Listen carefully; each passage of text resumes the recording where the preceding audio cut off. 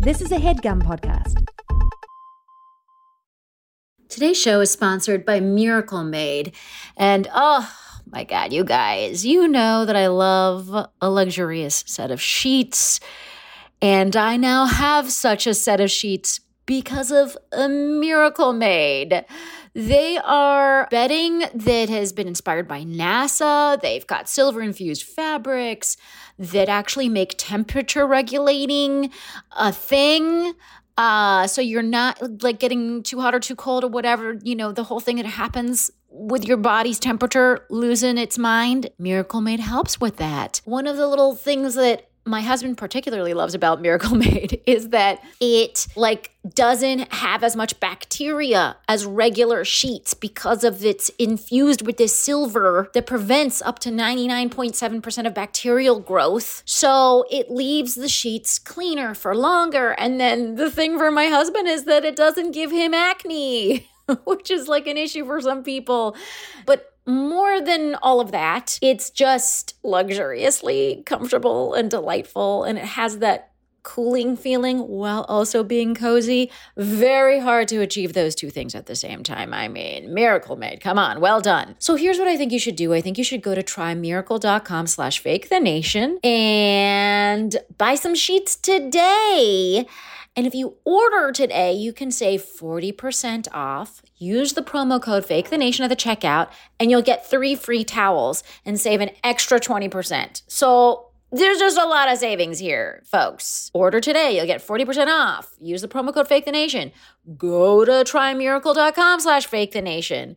And Miracle's so confident in their product, it's backed with a 30-day money-back guarantee. So if you're not 100% satisfied, which I don't see happening, you'll get a full refund. Upgrade your sleep with Miracle Made. Go to trymiracle.com/FakeTheNation and use the code FakeTheNation to claim your free 3-piece towel set and save over 40% off. Again, that's trymiracle.com/FakeTheNation to treat yourself. Thank you, Miracle Made, for sponsoring this episode. Fake the Nation, episode 272. Hello, this is Fake the Nation, where we talk about news, we talk about culture, and where we take the sweet date of America and wrap it into the salty bacon that is democracy. Unless you're in Texas, in which case it's like a bacon wrapped piece of something not awesome, like the tree bark. I'm your host, Negin Farsad, and today we're going to talk about how Texas is not awesome right now, and why there's tree bark inside their bacon wrapped dates instead of dates. We'll also talk about how dudes in college are dwindling feature, and we'll dip into a grab bag of issues like the debt ceiling and R. Kelly and the Tonys. Today, I have such a fantastic panel. I'm so excited for this panel. Oh my God. Joining us for the 11th time, veteran of the show. We love her so much. She's the co-creator of The Daily Show. If that's not a fucking credit, I don't know what is in America. She's also the founder of the Abortion Access Front. And if that's not a fucking credit, I don't know what is. She is the tireless, the hilarious Lizz Winstead. Hey, Liz. Hello. And also joining us on the panel, again, veterans on the show today. We're just lucky. Comedian, creator of Tinder Live, which is a show I'm going to be performing at in New York City this weekend if you're in town. She's author of How to Be Alone, which is an hilarious book. Folks, it is Lane Moore. Hey, Lane. Hi, good to be here. Oh my God. Before we get into it, I just want to remind listeners that we're on patreon.com/Negin Farsad. You can join the Patreon. And I just posted this month's essay. I post an essay every month. This month's essay just went live.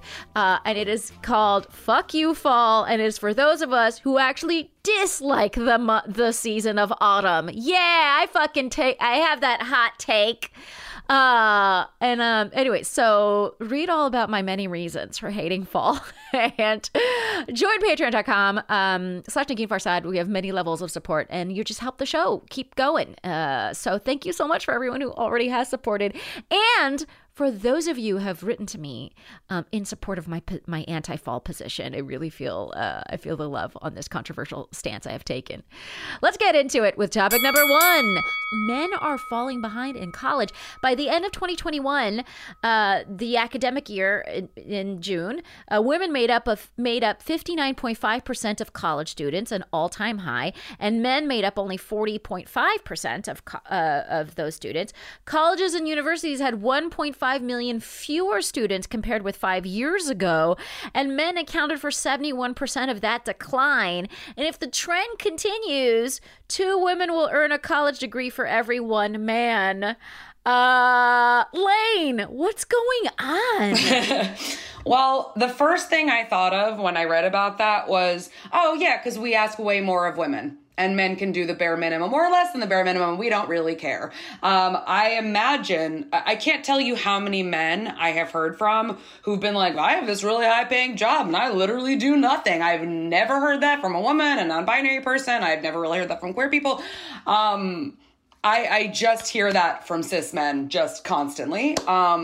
So that was my first thought, was that like women are like, I would like to make a living wage. And, also probably, of course, just interested in this thing that we did not always have access to. We did not always have access to education. It is increasingly something that we have access to, which is wonderful. But that was just my gut instinct, that it was just women being like, I would love to be on par with the average cis man, particularly cis white man. Like it just... Yeah. And I think, well, it's an interesting point, right? That like, so we lived for centuries from whenever college and universities were invented. We lived in a system where only men went. Yeah. And so now we're kind of going in the other direction where it's now more heavily female, and who knows how long this trend will last, whatever. But if this trend holds, it'll be something that more women go to. Now, I mean, part of me is like, it's so what? Like, we lived in a system where mostly men did it for a long time. And if we go in the other direction, who cares? It's not like society crumbled when it was mostly men. Society will, again, not crumble if it's mostly women. Yeah. And then maybe it's mostly women who take leadership roles or whatever. Exactly. Like, again, it's fine. I don't see a real problem with that. But I do think that it shouldn't be happening, because it worries me about what's happening with the dudes. Like, Liz, okay, where do you fall on this trend? Well, I think it's hard to stay in college and attend Proud Boy rallies, so I think people were making decisions. They have better things to do. Let's just be honest. There's a lot of extracurriculars that have come up that have dovetailed exactly with how this trend is going, and I find that alarming. But I feel like, I think both of you, and that's what my concern. Yes. And so I feel like that is right. But I also feel like it only makes sense that as we, over the course of the past 10 years, develop STEM programs and help young women and people be introduced into areas of interest that they've been thrown out of, that you're like, oh my God, the thing I really love that no one ever nurtured me to do, I can actually follow that path now. It makes perfect sense that the floodgates are going to be open for higher education opportunities for these kind of things that were never available to folks before.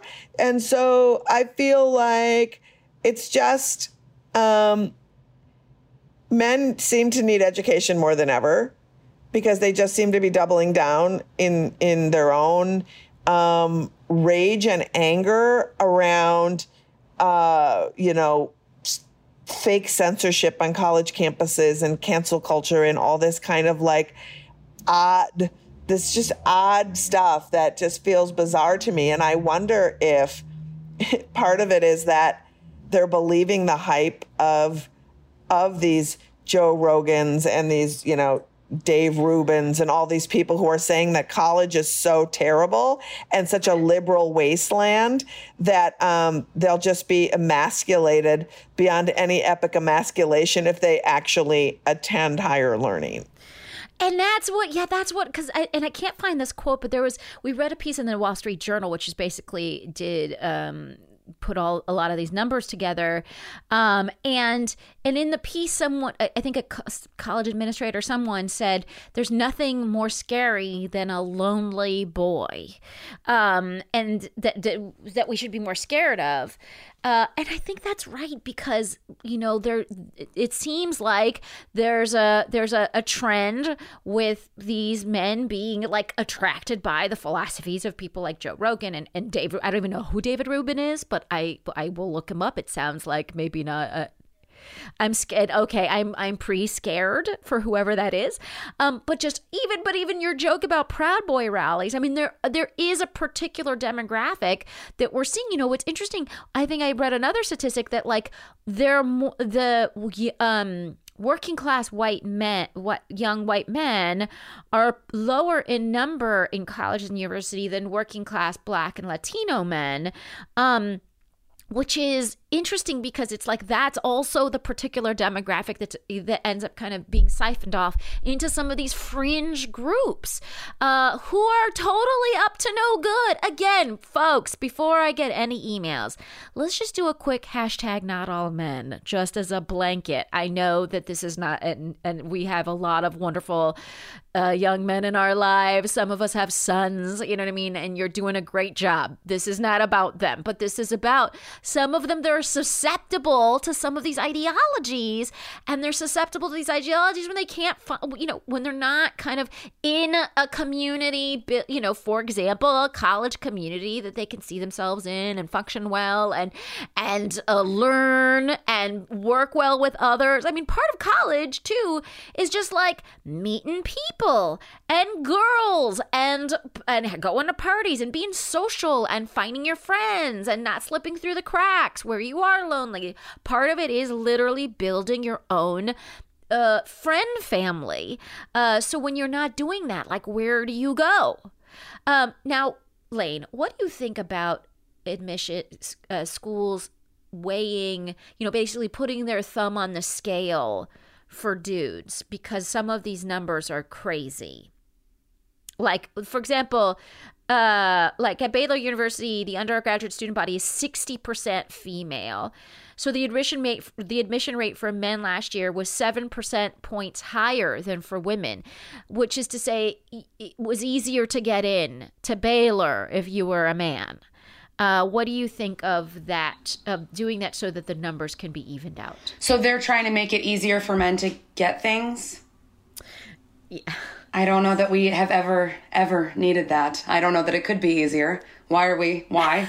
Like, what are we doing? We didn't do that. We didn't do that in the past when it was like, oh no, this entire industry is male. Like, everything is still so male dominated. Like, so much of, right. And the white guys hated that. And so that's what I'm saying. I'm like, we all, historically, those were the people who were like, how dare you? And those will be the guys who'll be like, well, if you want more women to get booked on comedy festivals, women work harder. Like, shut up. I'm still like, we're still seeing, I'm going to make a comparison to comedy because it's really apt. You still look at the average comedy club. It's like one woman and like 98 dudes, and nobody's going, what are we going to do to make it easier for women to make money doing this thing they've been doing for fucking ever and crushing it at? We're not looking at that. Nobody cares, but we care when, oh no, the boys, like, no. Okay,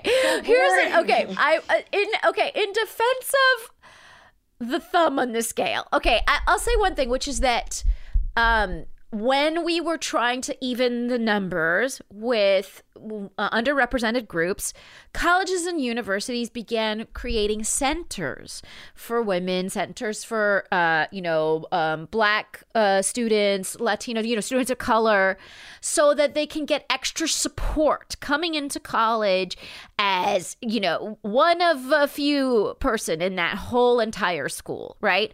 And those centers kind of supported them and maybe helped them through the process. And I thought that was valuable. What do we think about doing something like that for dudes who may need a little extra push in getting them to even finish, because the numbers of men graduating versus women graduating is lower? No, what? I know, same. I'm like, honestly, the difference is society has never stopped white cis men from achieving their dreams and goals. They only did it to themselves if they didn't simply fill out the entire application. Yeah, absolutely. So for them to assimilate and have a center that then in turn doubles down on what makes them feel comfortable, this is what's wrong, and this is what white supremacy is. We want to coddle you instead of saying you live in this world now. This is a world where a lot of people live. We're sharing space. We're sharing experiences. We're sharing community. It is no longer a monolithic community. So you need to be in this monolithic world and live in it and understand that you don't get caught. Those centers were helping people be able to acclimate because shitty things were happening to them. And they are experiencing things for the first time and having community for the first time in intellectual settings that weren't afforded in life or in any other place. Okay. So I'm going to point out another little thing that they're doing that I think is going to make you guys mad. So at one of these schools, I can't remember which one, they did a males and moms campaign, basically messaging to the mothers that not the fathers, worth noting. Just the moms. Cool. We love it. Keep it at going. the dinner table, Mom, we need you to talk about getting your high school transcripts in because what's part of the thing that's happening is that dudes are, the young men are having maybe a hard time getting the materials in. So completed applications come in much faster from, teenage girls than they do from teenage boys. That's another. So one of the things that the universities are trying to do is get the moms more involved in their teenage boys' applications so that the actual materials come in because part of the reason they're not even getting as many applicants is they're just not completing the application. Because they're they are entitled. Yes, exactly. And they have been raised to be entitled. College is too late. What you need to do is start teaching young boys that you need to work hard and discover your own potential and be excited about stuff because trying to get into school is going to be hard. So really, all the shit we were taught, we need to start teaching boys that. And part of what teaching boys that does is teach them that there's a lot of really interesting, competent, creative, talented people in this world who don't look like you, and they're all vying for the same position.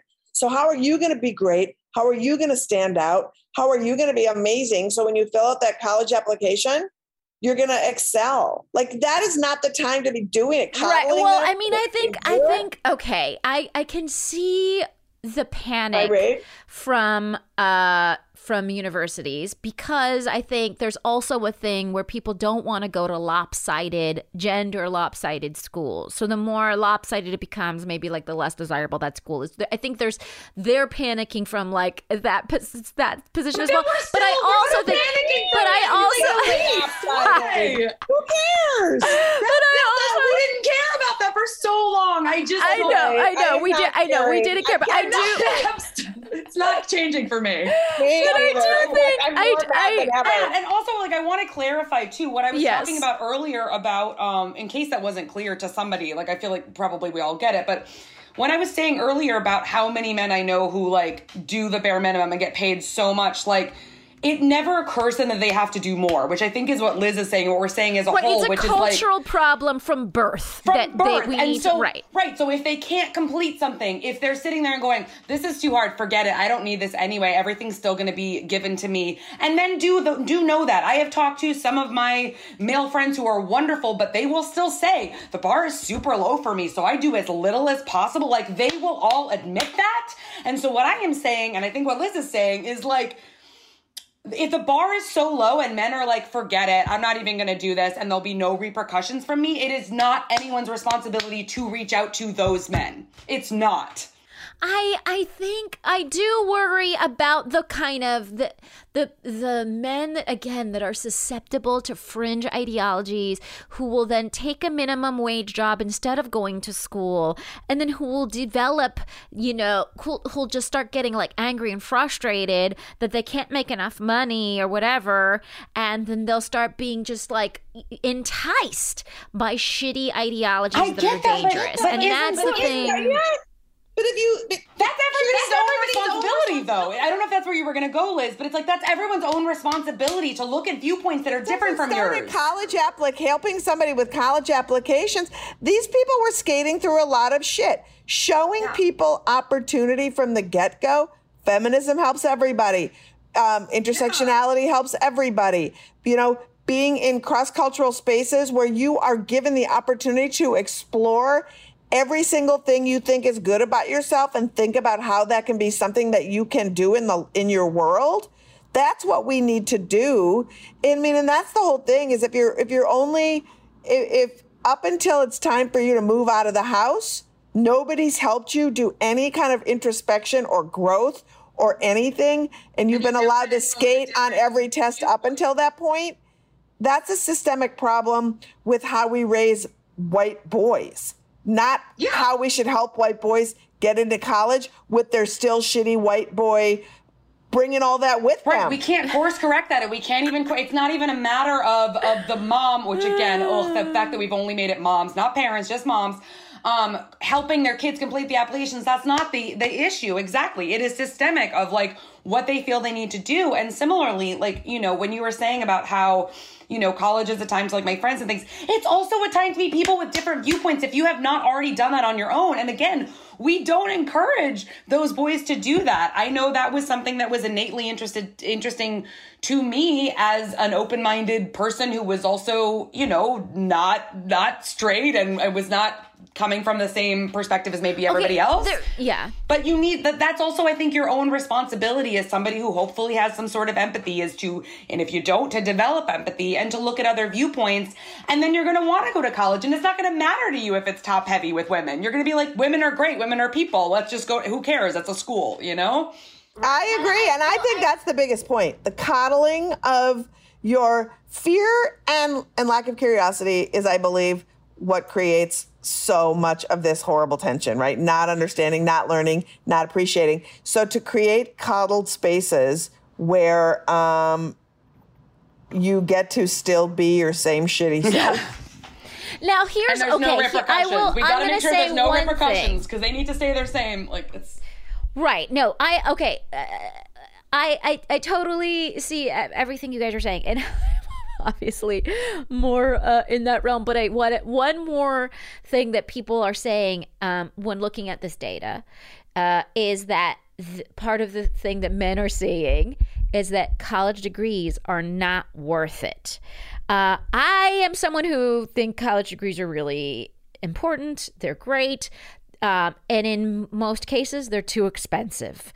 So we need to actually work on how expensive it is to get a college degree. And why is that? And why don't we do more? And in some states, they are doing more, and maybe we will be able to do more on a national level. But that's also something that people talk about. Just in closing, do either of you have thoughts on people who say, well, this trend speaks to the fact that men are realizing that college degrees are not as useful as they once were? Well, that literally speaks to the first point that I had posited, which is the idea that men are like, oh, I'm not going to need this anyway because the world is still going to fall beneath my feet. It still speaks to that. Like, this is not that useful to me. This is too expensive, and I'm going to be fine either way. Right. Whereas there's ways women, I can circumvent this thing. Yeah. Yes, and that's absolutely what I was trying to say, where it's like men know, like, oh, you know what? I don't even think I have to do that anymore because I'm going to be fine either way. Whereas women, people of color, queer people who are disadvantaged, in whatever, economically, no, I have to really bank on that. That's my best bet. So again, it's like, it speaks to a systemic problem. Okay, folks, let me know what you think of this gender gap. Does it concern you, or are you like, it's fine? And do you think we need to help these dudes like get over this whatever hurdle that is happening? Or do you think that we should absolutely not coddle them any further? I don't know. I'm so curious to hear your thoughts. This is a really, this was a really interesting finding. All right, folks, we're going to take a quick break and learn about our sponsors. And when we come back, we'll get into it with another topic. I am the type of person that has subscribed to things and I have forgotten about those things. I have paid twice for a children's educational app, and I didn't know that I was paying twice for several months. Until that is, I discovered Rocket Money. And because I use Rocket Money, it just showed up all these things. The thing that I was paying twice for that made me incredibly angry. Thank God Rocket Money ended that for me. It also cancels the subscription for you. So you don't have to like go through the hassle of going to that site and figuring out how to cancel. They actually make canceling very difficult. I don't know if any of you have had the experience, but I have been on a roundabout 8-exit nightmare trying to unsubscribe to something before. Rocket Money eliminates that hassle. It also alerts you to an increase in subscription price. And this is something Rocket Money did for me. It negotiates a lower price for something you already subscribe to. So like for my cable bill, it got me a lower price. And I was very happy about that. Nearly 75% of people have subscriptions that they've forgotten about, which makes me feel better because I'm one of them. But it makes me feel terrible because what are we doing? Losing that money. I don't want to waste that money. And I know you don't want to waste that money. If you struggle with these kinds of purchases, if you struggle with finances in general, Rocket Money will help you with the budgeting, help you track your expenses, help you, like I said, cancel those unwanted subscriptions. It's a personal finance app that finds and cancels unwanted subscriptions. It monitors your spending. It helps you lower your bills so you can get back to saving. I mean, me and my husband have been on the warpath, and Rocket Money has been a really big part of that. It has over 5 million users with over $500 million in canceled subscriptions. The average member has saved up to $740 a year using the app's features, which is, I mean, that tracks for me. So stop wasting money on things you don't use. Cancel your unwanted subscriptions. Go to rocketmoney.com/fakethenation. Again, that's rocketmoney.com/fakethenation. Save the money at rocketmoney.com/fakethenation. Okay, it's time to commit. 2024 is the year for prioritizing yourself. Begin your new smile journey with Byte, and you could start seeing results in just 2 to 3 weeks. Just order your at-home impression kit today for only $14.95 at Byte.com. Byte clear aligners are doctor-directed and delivered to your door. Treatment costs thousands less than braces. Plus, they offer financing options, accept eligible insurance, and you can pay with your HSA FSA. Get 80% off your impression kit when you use code WONDERY at Byte.com. That's BYTE.com. Start your confidence journey today with Byte. And we are back, and we're ready for topic number 2. So there's this really shitty new abortion law in Texas. And like I said, Lizz Winstead is known as a decorated comedian. In fact, I've seen her kill in multiple states of this grand union. She's just an incredible comedian you have to see live. But what you may not totally realize about her is she is an equally decorated abortion rights advocate. And so, Lizz, can you tell us what is happening in Texas right now? Well, currently, the thing that people have heard is all true. And that is the fact that Texas has shot its disgusting wad all over, making it impossible to access abortion care before 6 weeks, which most people don't know they're pregnant at 6 weeks. And so to make matters worse, they have deputized America to hunt down Texans who are seeking abortion and to bring about lawsuits if you have tried to seek abortion after 6 weeks. There's a $10,000 bounty that the person, real or imagined, accessing helping someone access any way they can help, whether that is, you've heard the Uber driver, a hotel that might put someone up for the night, your friend who lent you money. Anybody can get sued. And what I think a lot of people miss on this is $10,000 is the minimum. You can sue for as much as you want. So providers are terrified. People don't want to provide abortions. And then snuck into a couple of days after that, which people didn't even realize, is that the governor signed into law banning medication abortion after 7 weeks. So medication abortion is the only real way that most people have early abortions. And now you can't have an early abortion to terminate your early pregnancy that you probably didn't even know you were pregnant. So you're just taking a guess and maybe, am I pregnant? Maybe I should have an abortion. I don't know. It's awful. So there have been the clinic suing. In full disclosure, I am on the board of that clinic, so I'm immersed. They went to the Supreme Court to say, hey, it seems dubious at best and unconstitutional at worst that you would allow a ban on abortion after 6 weeks, because Roe v. Wade gives the constitutional right to 24 weeks of abortion. And B, it seems double creepy that you would allow citizens to intervene in somebody's constitutional right to access care and somebody's constitutional right to provide care, because you start messing with people's livelihoods on top of it, right? And the Supreme Court said, oh, it's too confusing. I don't know. It's like too much. So we're just let them sue them. Let them sue each other. We don't want to deal with it. Yeah, we're just going to let that stay. And who are we? Who are we to get involved? We're only the Supreme Court. We're only the people that you come to when things are hard, but it's even too hard for us. So I don't know what to tell you. So the clinics were like, what? So the Department of Justice is suing under the grounds that it is violating all kinds of laws. And just before I popped on today, the state of Texas, okay, are you guys ready? The state of Texas is suing the Department of Justice, saying that they're not in violation, because what Texas is actually doing is creating commerce outside of the state when Texans leave the state to have abortions. So by the DOJ intervening, they're intervening in interstate commerce. What twisted tourism is that? I don't... Like, who's doing that? Like, you know what would be fun? Let's go get an abortion out of state. It'll be great. We'll generate income in another state. Like, no one's thinking that way. Yeah, it's like a spa weekend. Yeah, let's go. Like, they need an economy is really struggling. Let's go get an abortion. Like, well, so one doctor has fallen on the sword by providing an abortion.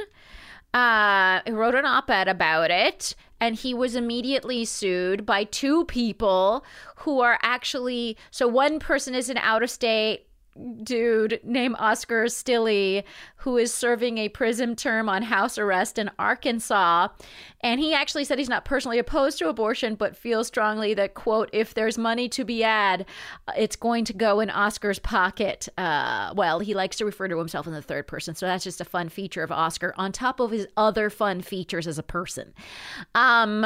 And so that's one of the lawsuits. And then the second lawsuit is from a man named Felipe Gomez of Illinois, who's another disbarred lawyer who labels himself actually a pro-choice plaintiff, whose complaint asked that SB 8 be overturned. So these are now the weird cases that are maybe the best chance for SB 8 to be vacated.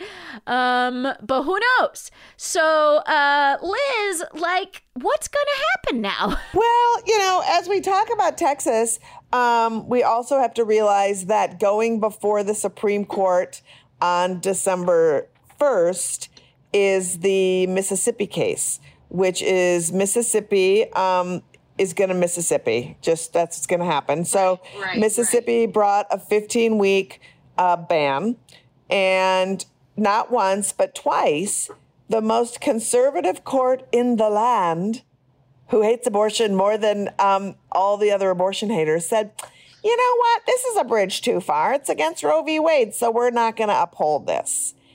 Not once but twice. And the state of Mississippi was like, you know what? We don't care. We're going to actually just go to the Supreme Court ourselves and ignore 2 lower court rulings, and this is unheard of. And the Supreme Court takes cases where precedent is questioned, right? Where there's a disagreement on the lower courts with what's happening in precedent that the Supreme Court has set. But that's not the case here. The lower court ruled with precedent, all should be good. And the Supreme Court said, we don't care about that. We're going to take the case anyway. It's like wild. So on October 2nd, the Supreme Court will hear oral arguments in this 15-week case. And if the Supreme Court agrees with Mississippi and says, we don't think there's a constitutional right to have an abortion at 15 weeks, then Roe v. Wade is overturned. And as we speak, the state of Ohio is trying to join 11 other states in creating a trigger ban. And what that means is if the Supreme Court does indeed uphold this Mississippi law and Roe v. Wade is overturned, it means that 25% of the states in America will automatically make abortion illegal in all cases. So, and if that happens, that will happen as soon as spring of 2022. So we are in a crisis. We're in this crisis for many reasons. 1, because of assholes who are like, elections don't matter, everybody's the same. 2, because people don't look at abortion as a human rights issue that they want to defend and hold politicians accountable for. And 3, the media never, ever covers these things unless they're sensational. And so when stuff happens, we don't know about it. So Abortion Access Front, we're actually on December 2nd, we're launching a weekly YouTube talk show called Feminist Buzzkills Live that's going to cover weekly all the laws that are coming down the pike, actually interview the activists and the providers and the clinic escorts and the politicians who are working on these laws on states. And giving calls to action so we can actually keep people involved and informed. Because I know people care, but if you don't know about it, you start caring too late. I mean, we're marching on Saturday for what? What's the call to action? What are we doing? Right. Lane, on that issue of whether or not people care, when you heard about this news out of Texas, were you like, oh, this is just another bump? Or did you feel the full thrust of like what Liz has been describing to us? Like, this is not, this is an issue that I follow, but it's not an issue that's central to like whatever. I mean, it's central to me as a woman.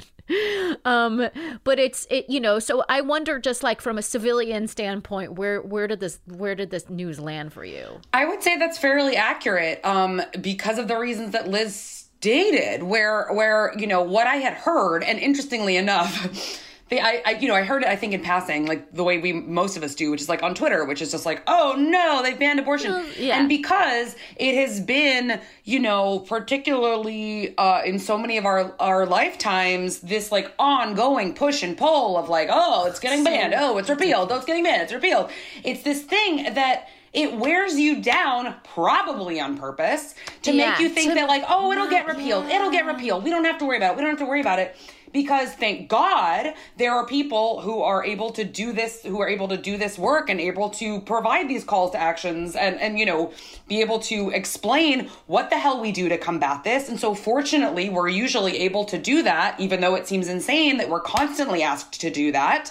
But yeah, I absolutely, until Liz said that, had no idea that this was that dire. And that's terrifying that these things continuously, it seems, just go under the radar until it's almost too late or is just effectively too late. That's disgusting. And they're looking at laws similar to this, because in I think Florida and a couple of other states. And I think that is one thing I really want to like just reveal in myself, which is that I didn't realize the extent until we were reading about it and talking about it today, and I think you're right that the way that this whole battle has been waged has been designed to lull us into a state of boredom. Because if you believe that women should have these rights, as I do, you're just like, I don't want to talk about it anymore. Yeah, because it seems insane to constantly it's just like, be asking. I know, exactly. And so it's hard to, I think, maintain the verve that Liz has done for so many years in this fight, which we obviously thank God, because if we didn't have people like Liz doing it, then what the fuck, right? So I don't know. It's really I guess, Liz, what can people do? Well, I think what people can do is, I would just say, go to aafront.org. That's my thing. Like, the first thing that we're doing is, one of the cool things that we do is that we make sure that we redirect when big state things happen to the organizations on the ground where you can be helpful. And we help do resets on conversations. We introduce people to the organizations that need to be helped.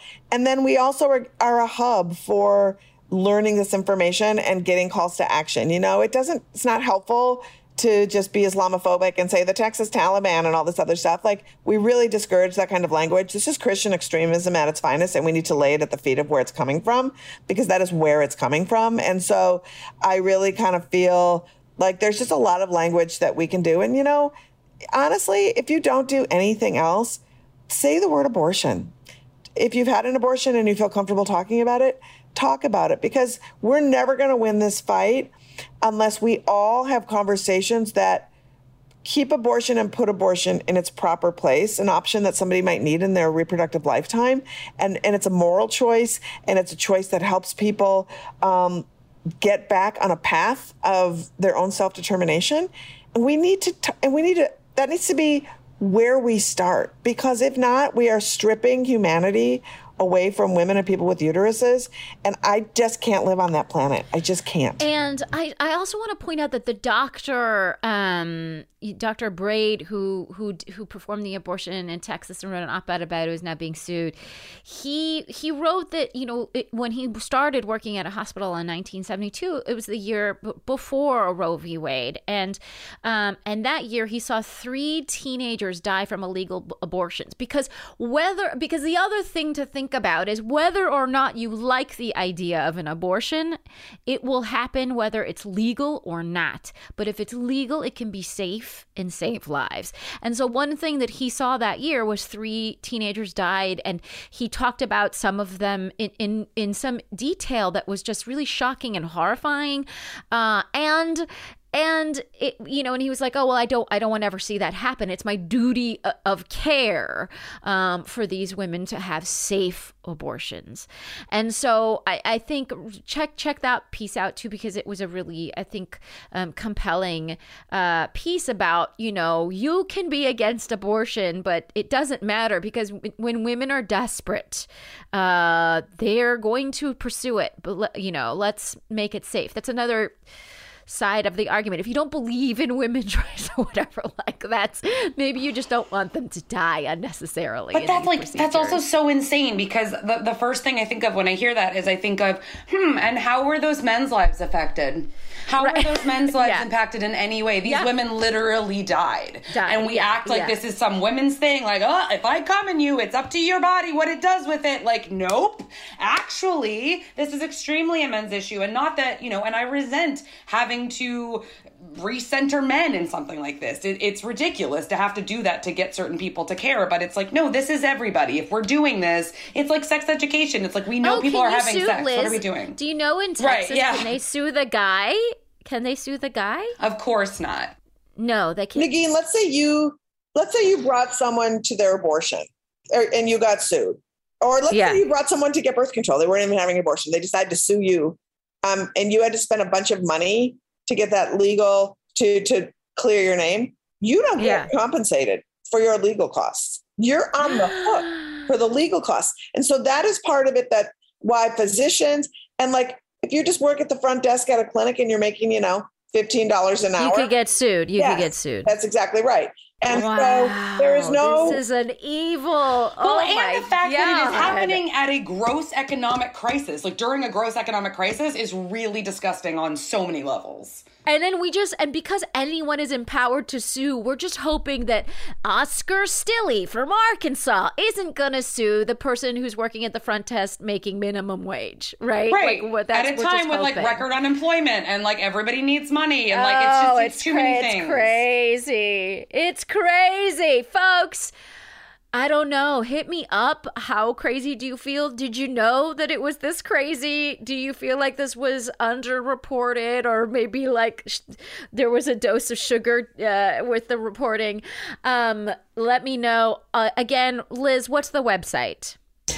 aafront.org. And, if you're feeling like, oh my God, this is so much information, what am I doing? Like we're doing, as everyone is marching on the October 2nd, Abortion Access Front has decided, instead of going to a rally and hearing fancy people speak, we are spending all day going from clinic to clinic, because the people who work at the clinics can't be at the rallies because nobody thought to plan for them to attend, because they're escorting patients and they're providing care. So we're going to be going to some of the rallies and broadcasting all over the country, talking to the abortion funds, the providers, patients, and everybody, and getting what they do and how you can help. And then we're compiling this massive data base where you can rewatch the live stream if you want, or just look to see state by state where you can be helpful, so you'll know where to go and where to donate. And that'll be up on our website, aafront.org. But watch the live stream. You're going to learn a lot of stuff.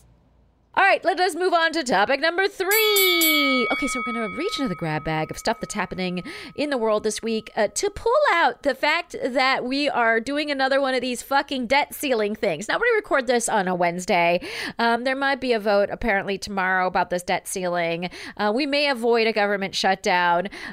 We've talked about government shutdowns like a ton. We've talked about them on this show a bunch, and we've been around for 5 years, but they've been used as a weapon a lot, I guess. I don't know for how long it's been, 10, 15 years. Liz, what do you think about this fucking debt ceiling garbage?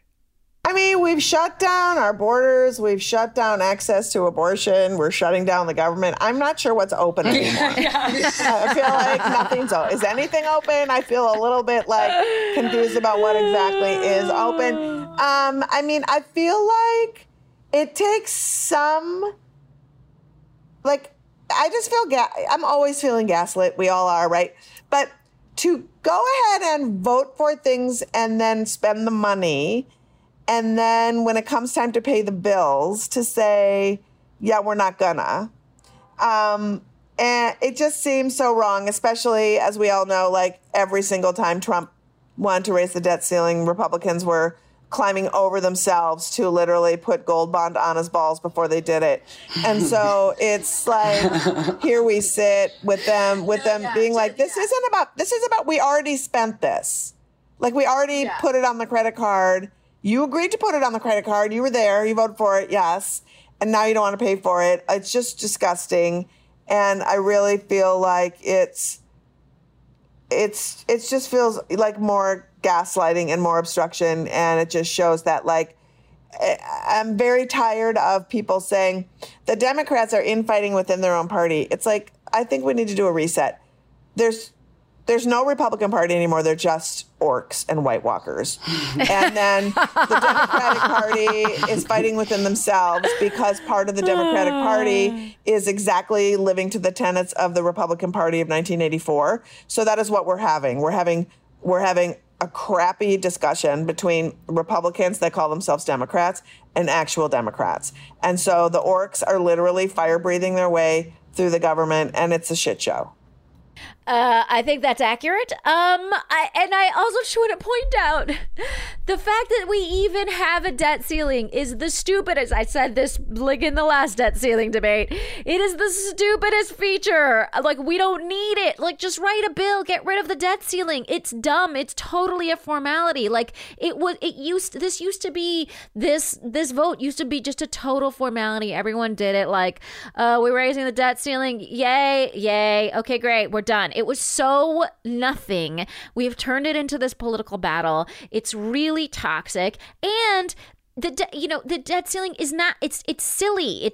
We don't need it. Someone write a bill removing it or making it infinite or whatever you need to do. This is dumb. I don't want to live through another one of these conversations. Can we use the branches that we sort of control? Is Kirsten Sinema gonna let us, or whatever? They could remove this thing. Like, let us remove it for both parties, both Republicans and Democrats. Please stop. It's dumb. Okay. That's the debt ceiling. Let's move on quickly to R. Kelly. Lane, R. Kelly was found guilty on all 9 charges against him. One of the questions that just sort of popped up is, why did this take so long? How is that even? Why did this take so long? How is that even a question? Because people don't care about Black women and women of color. Like, it's just, and women in general. Like, that's literally it. That's literally the entire answer. I don't feel that there's another answer. I think we did it. I think you nailed it. I also think, too, like, it just shows you that, like, how disgusting it, and to the great lengths that people who profit off of garbage humans who are popular will protect their brand at all costs. You know, Cosby didn't take 5 minutes either, right? So when it comes to people literally saying, well, how many people are going to like lose their jobs and their payroll and their and all this other shit, on top of like also people don't care about Black girls and Black women, you know, young Black underage girls. I have seen some hot takes on Twitter that have made me so angry this week that I can't even, like, you know, Rick James got 18 months. That should be enough. It's like, everybody can just shut up. And also, I you know, the one thing that I thought was fascinating, I just like, you know, put together a list of what, you know, what some of these articles were talking about and how this all, you know, how he managed to orchestrate for decades not getting in trouble over this. He had, like you mentioned, he had a lot of enablers who had, you know, a vested interest in him making money. He also managed a lot of settlements. So he would, there would be something would come up, there would be a settlement, it would quiet them down. There'd be all these, right, NDAs they couldn't talk about it, blah, blah, blah. Then he also managed paying a lot of women to keep them quiet from cooperating with the authorities. So there's that layer. Then there was another layer of threatening women by posting, saying that he would post nude photos or other embarrassing information about them if they went public.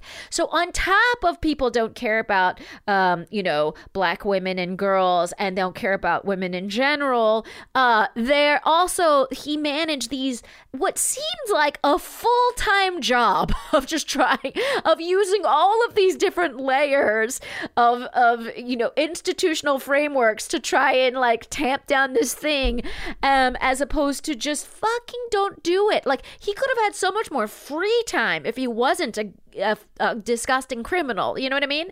He really should have wrote a song called "I Believe I Can Fly Under the Radar."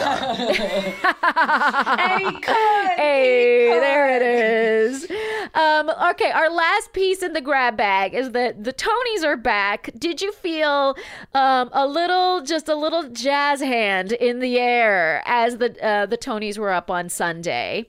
And what did it mean for you? I was sad I didn't watch it just because I was busy, but I'm really excited about like just theater and things, and I'm hoping it's safe and I'm hoping people are good. And I just think that like the American theater, but it is so incredibly important to the live performance is chicken soup for the soul. And it really just is. And so to see these things happening, it makes me feel happy. And I feel happy that they were honoring the people who were forgotten for their great work, you know, when the pandemic closed down. You know, they got to have their Tonys. Yeah.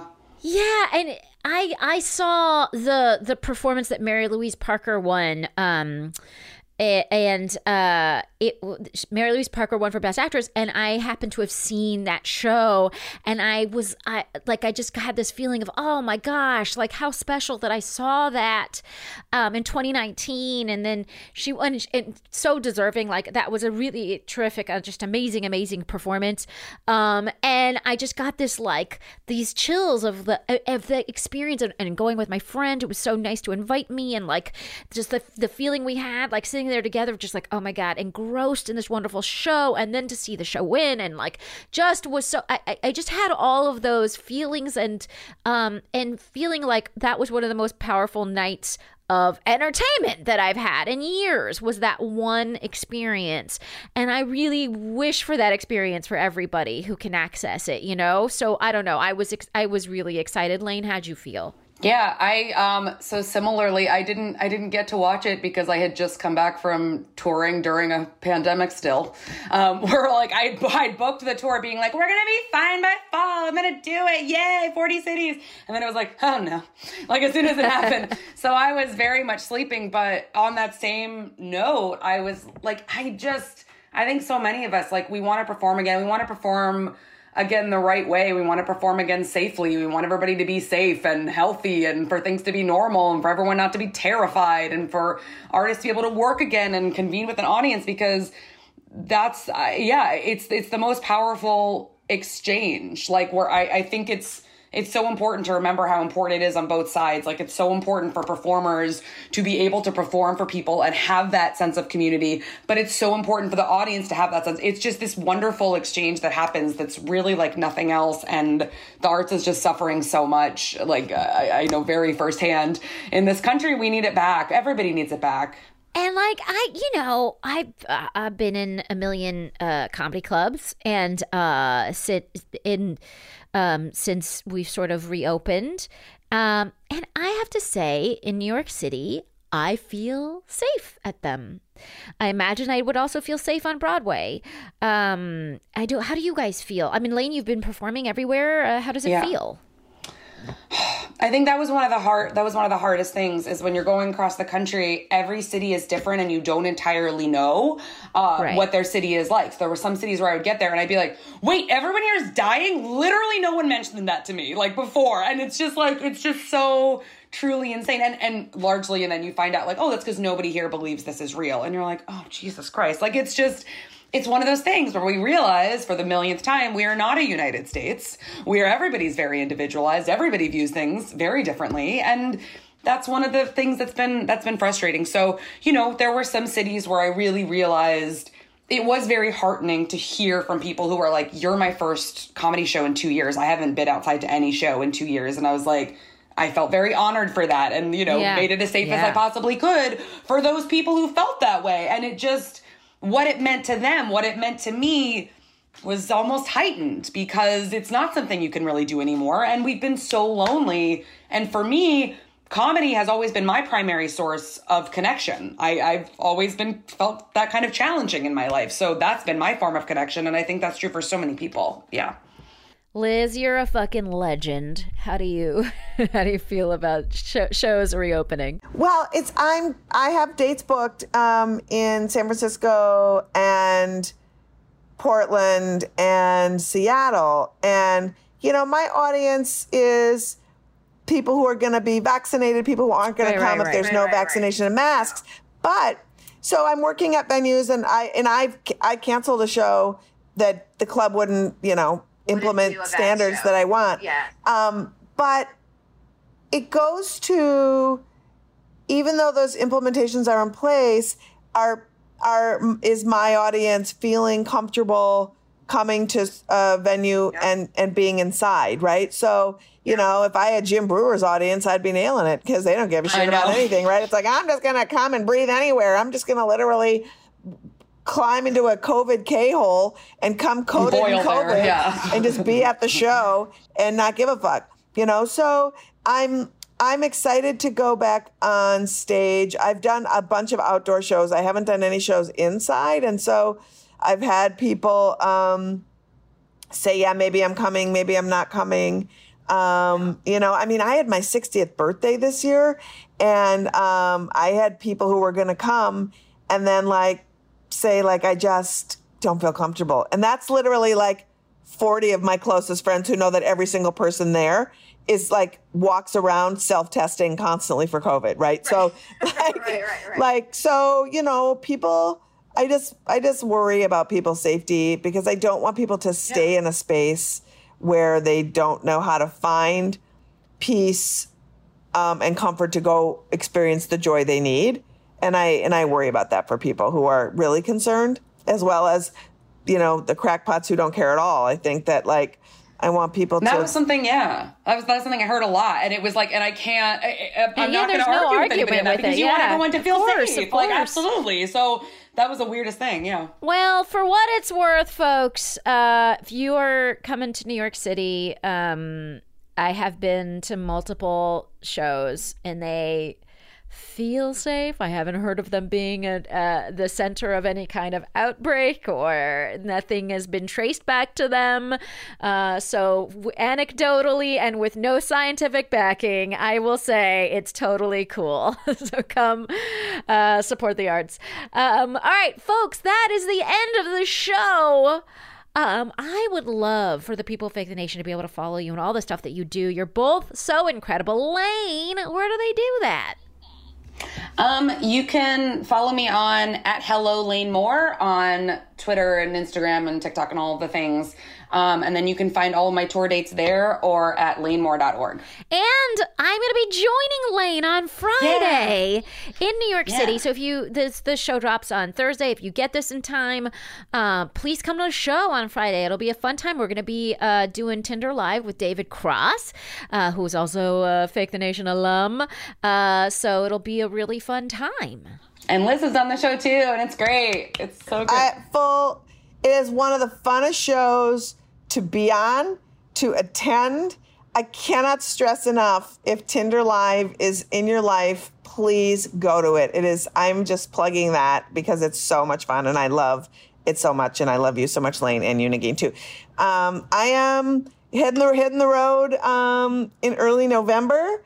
So that's fun. And also look for Feminist Buzzkills Live premiering December 2nd, streaming on the Abortion Access Front YouTube every Thursday, which is going to be amazing. And we're live streaming the marches and we're going coast to coast. So look for that too. Learn more about how you can participate and help. Nagin, you have Lane. We're going to pull you out with us on the road when we start going back out again. I want to. Let's do it. You also get. We'll put your skills. We'll put your skills to work too. Before you know it, you're gardening. You're painting a clinic. You're like, what is happening? Oh my God! I was out with Lizz and her team in West Virginia. It was like so wonderful. It was so delightful to meet those people. We did a show. We helped out at this clinic. I mean, I felt like really my well was filled. Is that an expression? My well was filled? Just like my soul well or whatever. So thank you, Lizz. And please go to abortionaccess.org. Is that right? Access Front. No, it's aafront.org is the website. And we're Abortion Front on all socials. And I'm Lizz Winstead on all socials. So absolutely follow these extraordinary women. You know where to find me and all of the things. And again, I'm going to be on Wait, Don't Tell Me this week, so check that out. And I'm on an, I think, upcoming episode of Star Talk with Neil deGrasse Tyson, a Fake the Nation alum, so check that out. And I would love for you to join us at patreon.com/Nagin Farsad, where you can find ways to support the show at every level. It is not an alienating experience to go. Okay, but what I would really love to do is thank all of the people that make this show happen. That's first of all our new producer Danielle Jones Wesley. So hello, Danielle. Danielle is new to Fake the Nation. I've met her. She's so delightful. You're gonna love her work. You've already experienced some of her ideas for the show today. So Danielle, just starting the show off hot. Thank you so much to our sound engineers, Stephanie Aguilar, and all the wonderful people at HeadGum, and Mike Comte, who's here recording with us in the HeadGum studios. I'm in studio, folks. And the theme music is written by Gabi Alter. Please don't forget to rate and review us on Apple Podcasts. Email us at fakethenation@headgum.com. And we'll be back in your earballs next week.